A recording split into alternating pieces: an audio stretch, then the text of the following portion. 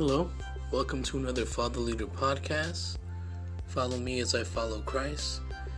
Yes, run in such a way for Christ that you perspire for Him in the gospel. May other souls see you running so hard that they thirst for the living God.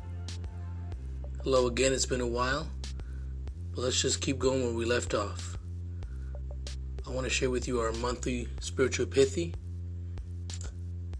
that we're going through over this month. It says, Christ's blood supplies an extravagant amount of grace and mercy. His blood is so costly that it demands a higher cost of living.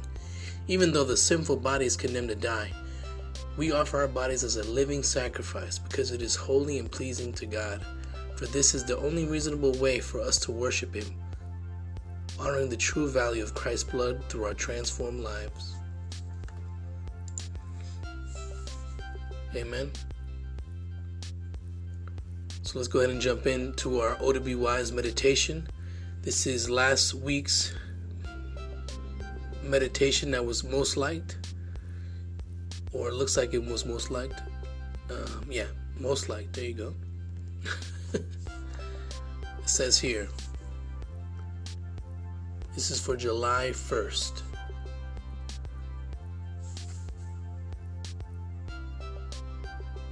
The fool says there is no God, and it is best revealed through their intentions.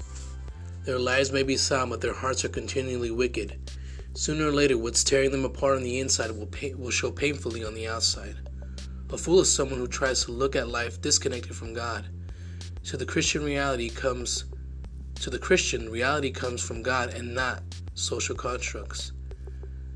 When you disconnect the fear of the Lord, you get a lot of unintended consequences. If you say there is no God, aside from not knowing why you are here, what you are here for, and where you are going, other than these major decisions, you could know a lot. But no restraints on the heart and no reverence for God can take you places you never really wanted to go. That's why even our intentions can be in a good place, but if not under the covering of God's wisdom, we suffer. It is very foolish not to moderate the intentions of our heart with God's. I drove recently down a major highway, single lane, both sides, going 55 miles an hour, and suddenly a family of ducks were crossing the road. I was like, why, God? These baby ducks and their mother took the worst time to cross the road. So reckless. They do not see the danger they have put themselves in. Am I going to kill myself to avoid these ducks on the road? In a split second, my intentions took over. If I could, I was going to slow down and at least try to avoid hitting them.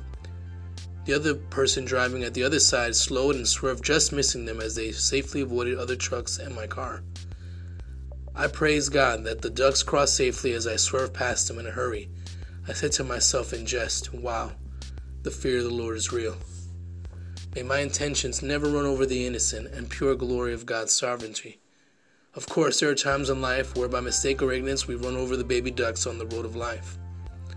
But God help us if we know to do right and we do not do it. Purposely run over what is sacred and holy to God, yes, even through our intentions. Meditate James 4:17.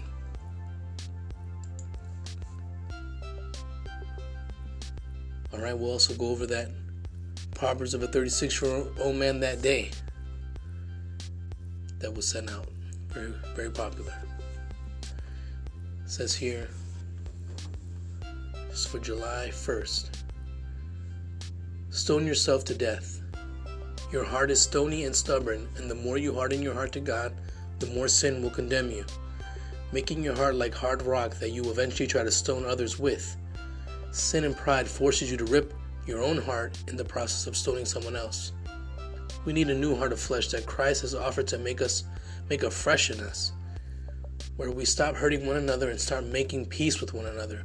Work at living in peace with everyone, and work at living a holy life, for those who are not holy will not see the Lord.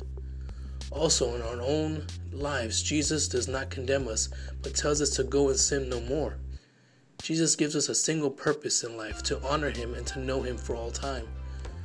This is for our own good, giving us one heart, one way, that we may fear the Lord forever. What humanity could not fulfill on stone tablets of law, God in Christ will and has fulfilled on tablets of human hearts. It's time we drop the stones of pride, jealousy, judgment, and speak peace to our neighbor. Let me read that one more time. It's time we drop the stones of pride, jealousy, and judgment, and speak peace to our neighbor. The Father has committed all justice and judgment to the Son.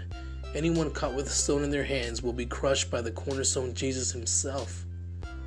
But to those who loved mercy and truth, they are like Mount Zion, and they will never be shaken. Save yourself in Christ and don't stone yourself in sin and death.